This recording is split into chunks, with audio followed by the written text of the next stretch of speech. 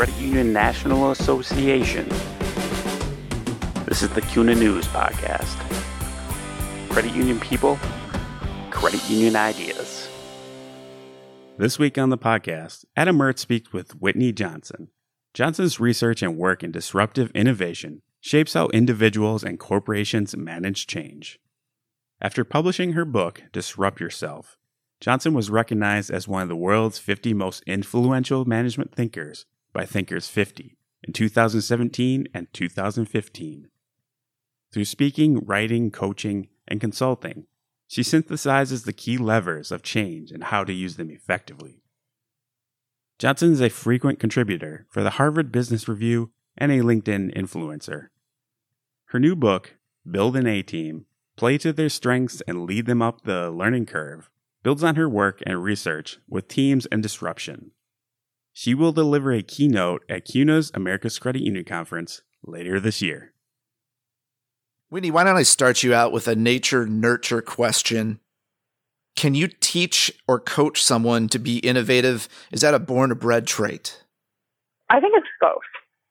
We're born with innate talents and gifts and capacities, and there are certainly some areas where we're more gifted than in others, but I strongly believe, and I can't actually emphasize this enough, that our brains, and obviously the research bears this out now, it didn't 20 years ago or even 30 years ago, but that our brains are plastic, our habits are plastic, our hearts are plastic. So I think we're born with some inclination to be more innovative or not, but if we want to be more innovative, we want to be more creative, we can teach ourselves to do that.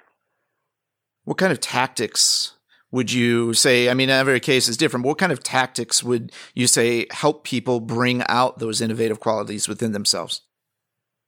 Well, one of the things that I discovered when I was working with Clayton Christensen at the Harvard Business School, and we were trying to identify companies that were innovative, and in particular companies that were disruptively innovative.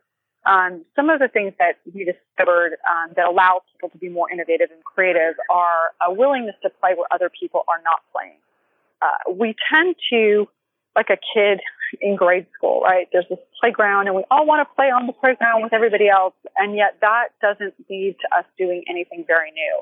And so people who are able to be innovative are willing to play where no one else is playing, and to understand that if they're willing to do that over time, they're probably going to discover some things that no one else is discovering or seeing because they're playing where no one else is playing. So I think that's certainly one way that people can find ways to be more creative and innovative. Another way is for us to be willing to play to our strengths. I think oftentimes we tend to overvalue what we don't do well and we undervalue what we do well. And yet, in order for us to really be at our most creative, at our most innovative, we need to be leaning into our strengths. And then as we lean into our strengths, to play where other people aren't playing. And those are two attributes or traits that if we have them or we're willing to develop them, they help us to be more creative. And the third, I would say, is a willingness to embrace our constraints. It's really interesting to me. Steven Spielberg, when he was filming Jaws, there was this big mechanical shark that he wanted to use, but it wasn't working. And so eventually he's now over budget and behind schedule, and he finally decides to shoot the scenes from the shark's point of view and let all the music, and anybody who's listening to this right now, I know you can hear it in your head, and let our imaginations do the rest. And another piece of data or research that I think is really, really interesting around this is that there was a postmortem done of 200 failed startups, and they divided them into funded startups and unfunded startups. So the ones who had raised outside capital or external capital, and the companies that had to bootstrap. And what they found is that the number one reason that the funded startups went out of business was that they ran out of cash. And it was only the number 10 reason for the unfunded startups. And so the question that you ask yourself is, were these, with Steven Spielberg, were these startups successful in spite of their constraints or because of them? And I would argue that some of our best creativity, some of our best innovations come about because of the constraints that we have and are figuring out how to work around them, how to work with them. And so for any sort of really innovative person, I think a a constraint, it's not a check on freedom, a check on our possibilities, but it's in fact a tool of creation. So those are the three things or tools that I think people can use to help themselves become more innovative or creative. On that last point, obviously the phrase necessity is the mother of invention comes to mind. How does someone put logical constraints on themselves in an exercise or an organization when your natural pull is, I want everything, I want all the resources, I want all of the bandwidth to be able to explore what's out there? Well, I think the good news around this is that rarely is that ever possible. We rarely have all the time in the world. We rarely have all the money in the world. We rarely have all the buy-in from everybody we need approvals for. So there are almost always built-in constraints. That being said, I think that one of the ways that we can get our creative juices flowing is if we know that we've got 2 months available or allocated for a project. What if you said, you know what, you've got to get it done in a month? What would happen if after you had to have it be done in a month and then you said, oh, surprise, now you've got another month? Can you imagine how good your product would be after that month, and then you'd have this whole additional month to improve and refine the final or finished product. With money, you can do things like, okay, well, you think your budget's going to be 100. What would you do if your budget were only 50? And then in terms of buy-in, we all have this idea of, these ideas are mine, therefore they're brilliant. But what if we said to people, you've got to get buy-in from all of your different stakeholders, and you need to do that as if you were going to get buy-in from a 10-year-old. Explain it in a language that it would make sense, that a 10-year-old would say, yes, I'm doing this, I'm going to greenlight it. So I think that while almost always there are constraints built into any situation, I think there are ways that we can artificially create them or create synthetic constraints that can get the best work out of us. One other point that I want to follow on of that first set of responses that you gave was about the playground and the mentality of having to play the game that's being played. How do you explore areas that you don't understand or don't know that you want to play in? One of the ways is constraints actually precipitate that. They force you to explore other options. So I'll give you an example from my own career. When I was working on Wall Street, I was an investment banker, and our bank was acquired. And then there was a big management shakeup, and my boss was fired. And then I got moved. Actually, I got shoved into equity research. So if you're not from financial services, or I should say we're all from financial services listening to this, but investment bank, you would know that moving from investment banking to equity research is like going from flying a fighter jet to a cargo plane. So like ego, huge hit. But then once I get there, I'm supposed to cover the cement and construction sector. It turns out they already have a cement and construction analyst. So the question becomes, what am I going to do? How does one apply this idea of playing where no one else is playing? And so what ended up happening is that there were a number of media companies going public, and there wasn't an analyst to cover them. And so the theory of disruption would dictate, rather than like knocking on the cement door that's closed that I'm trying to walk through and I can't, I just build my own door. And so one of the ways that we can find places where no one else is playing is recognize the constraints that get built into any situation. We're like, I've got to find a workaround. And in finding that workaround, we frequently find a way to play where others aren't. I think the other way that we play where no one else is playing is most all of us in the course of our work, we have ideas, and oftentimes they seem silly, they seem little, which is what a disruptor is a silly little thing that takes over the world. And so I would be more willing to pay attention to those ideas of, oh, that wouldn't work. We all get them all day long. Every day we have these ideas of, oh, that wouldn't work. If we're willing to listen to those ideas and write them down and at least give them, entertain them even a little bit, we're going to start to discover some places to play where other people are not playing. It sounds like that responsibility also for creating an environment where those ideas are welcome falls to management to create that openness where people don't feel strange bringing up these silly ideas. What recommendations do you give for people who aren't in a situation like that but want to build an environment where there is creativity involved? Yeah. So whenever you've got a manager or a boss who's not open to your creativity, it's usually because they're scared. And so every time you're trying to introduce a new idea, it's incumbent on you to some extent to de-risk that idea for them. I think one of the ways you can de-risk it and help create an environment where your ideas are more likely to get buy-in is to say to yourself or put yourself into that stakeholder's shoes. What jobs is this stakeholder trying to get done? What are they trying to accomplish, both functionally and emotionally? And then think, okay, if I were this person and I had to get buy-in for my report's idea, who would I have to get buy-in from, and what would they want to know? What would their concerns be? Would they be financial? Would they be time, et cetera? And try to make it so that you are creating your idea or framing your idea in a way that your boss could pitch it to their boss. You start to make it safer for yourself by making it safer for your boss to be able to make it safer for your boss to feel safe with that person's boss. That makes a lot of sense. And I think that a lot of people maybe are don't think that chess move ahead that way and just kind of want to throw their ideas out there. So really self-critiquing ideas is as important as coming up with the idea itself, it seems. Yeah, and we all do it. When I look back on my career, I can think of so many times where I would have this idea, and sometimes they were good ideas, sometimes they weren't. But it's almost like I would hand it to my boss and say, "Here, you do all the work. You do something with it." Right. And we do that a lot because, again, it's ours and therefore it's brilliant.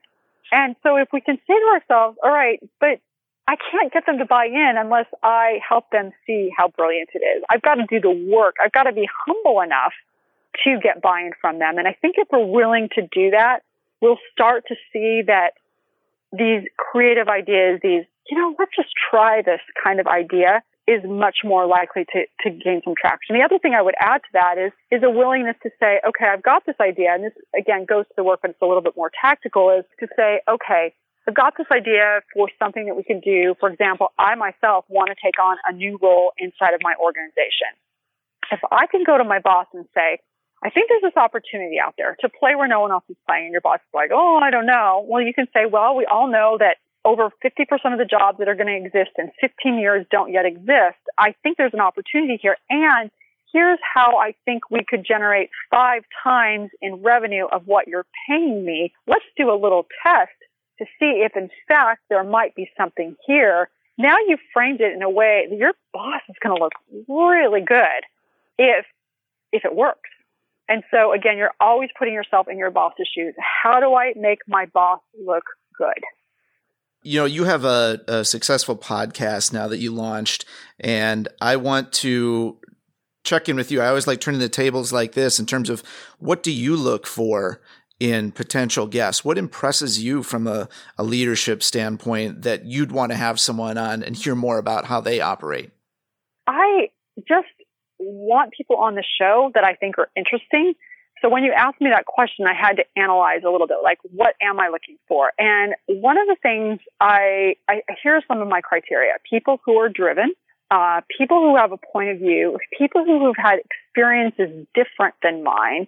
I've noticed, I don't have a lot of people on the show that have had a background similar to mine because it's not different enough. It's not, I don't find myself curious enough about it because I feel like perhaps arrogantly that I could write that story because it feels like it's my own story. But the other thing I would say is that I found that I interview a lot of people who are first and second generation immigrants, like a lot, a disproportionate number, I think, given the percentage of the United States. And I think that's probably because my topic is disruption. My topic is personal disruption. And whenever you immigrate to a new country, that is massive disruption. Their life, their parents' life, they have to learn how to start over. And once you learn how to do that, you do that one time, then you can do it over and over and over again. And so I find that in particular, I am very drawn to people who have had that experience of being an immigrant, which is fascinating to me. Yeah, that's a great observation. And you also talk about probably constraints in that situation of how they had to invent ways to succeed. Absolutely. I just not too long ago, I had a fellow on named Salah Afshar. He's the chief digital evangelist at a company called Salesforce.com. Probably many of you know it. Well, and they came here. His father was a PhD back in Iran.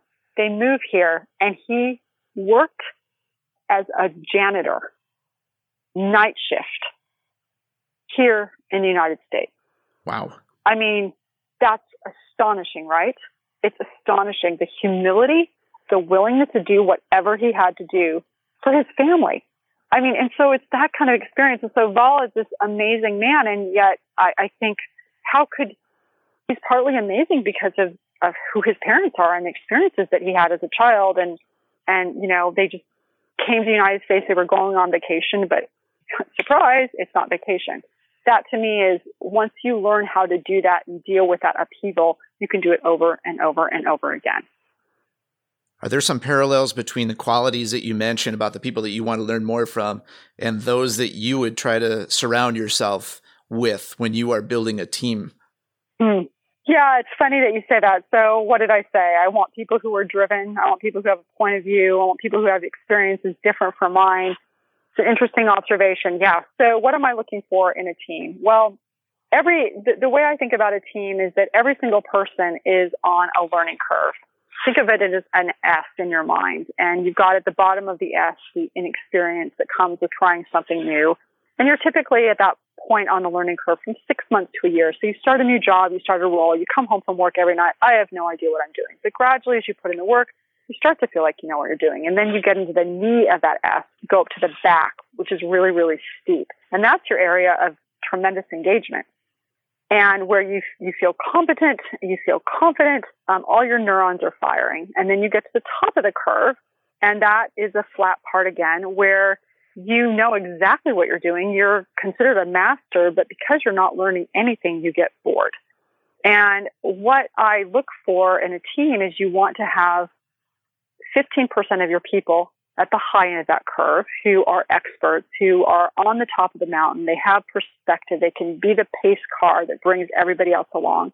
You want to have 15% of your people at the low end of that learning curve where they're inexperienced. On the one hand, they don't know what they're doing, but on the other hand, because they're inexperienced, they ask all sorts of pesky questions like, why do we do it like this? And that opens the door to lots of different kinds of innovation because they're not blind to familiarity.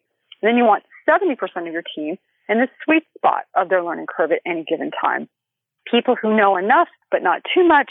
They're feeling very competent. They're capable. They're really the engine of the team or the organization. And what's important about that learning curve strategy is that once you get to the top of a learning curve, you don't say, I've paid my dues. I'll stay here forever. You're driven.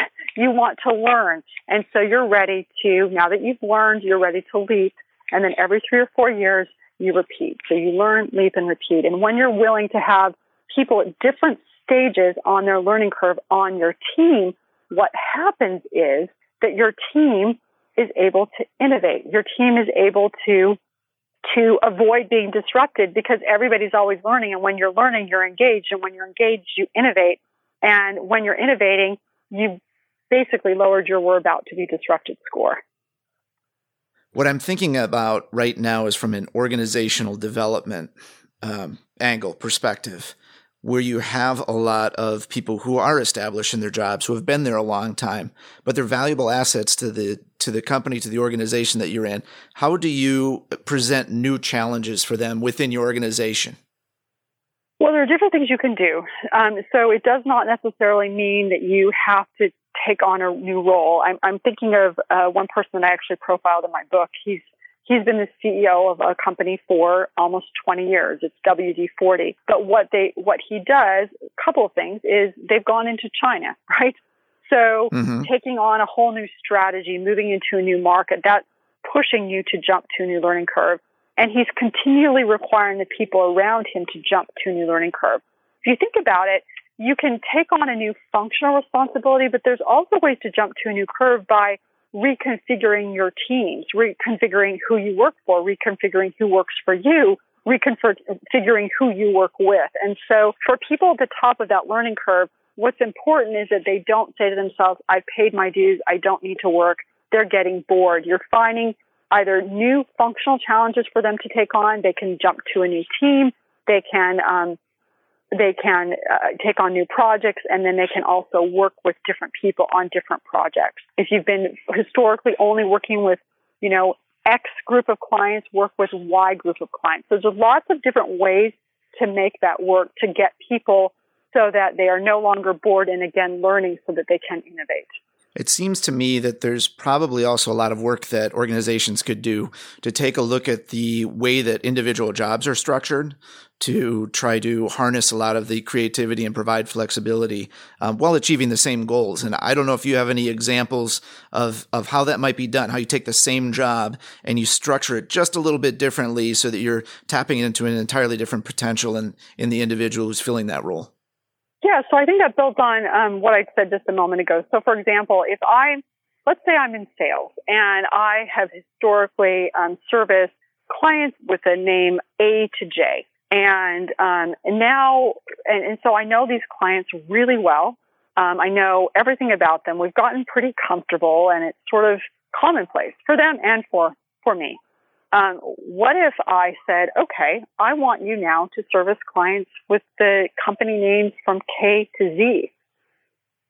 That's very different. Mm-hmm. Brand new people. You've got to service new people. You don't know what their needs are. You don't know what that looks like.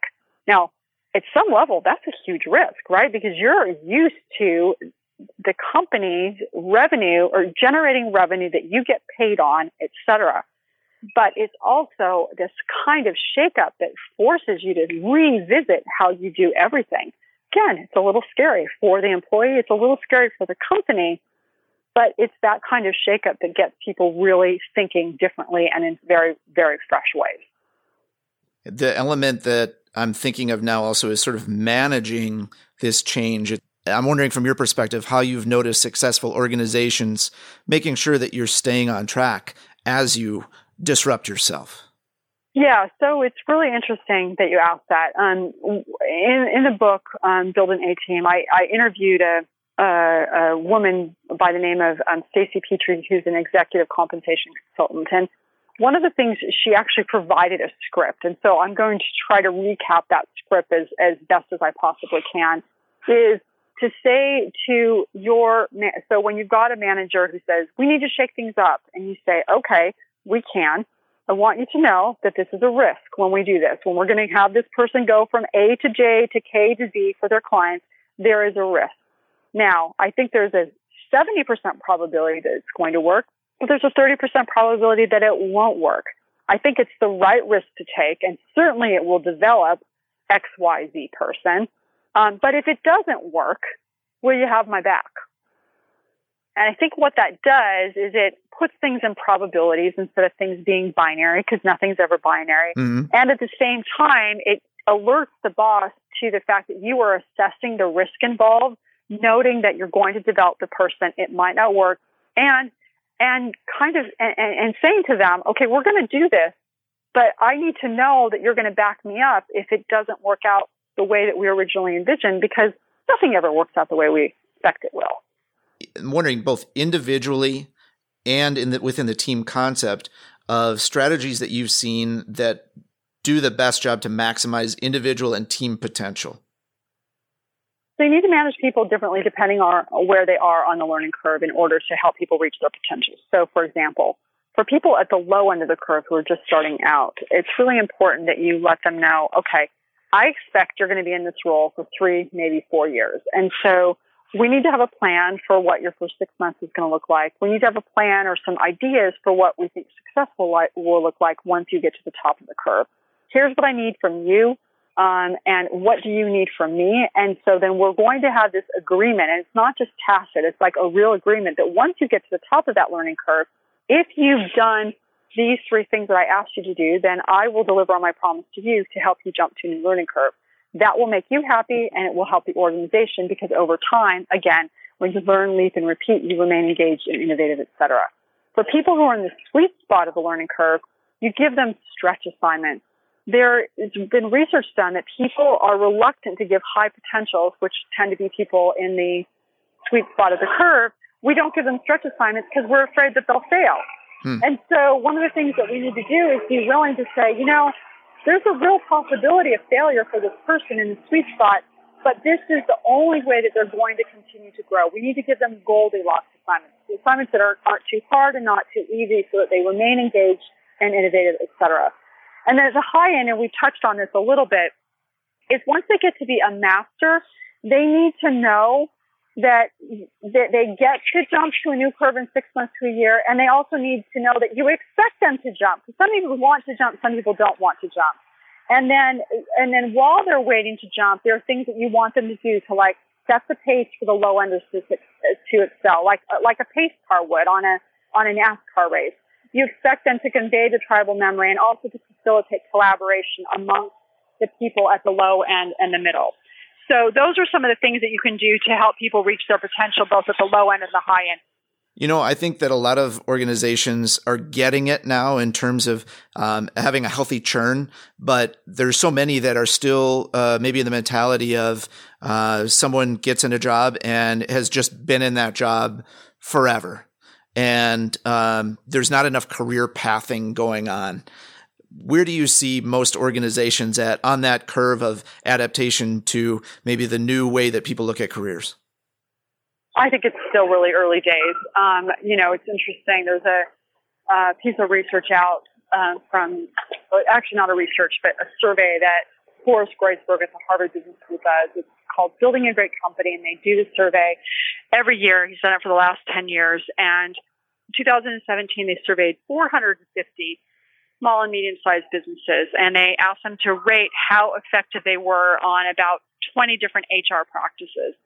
The one that had the third lowest in terms of effectiveness was developing high potentials, and the one with the absolute lowest rating, and this was not atypical, this is very typical, was job rotation.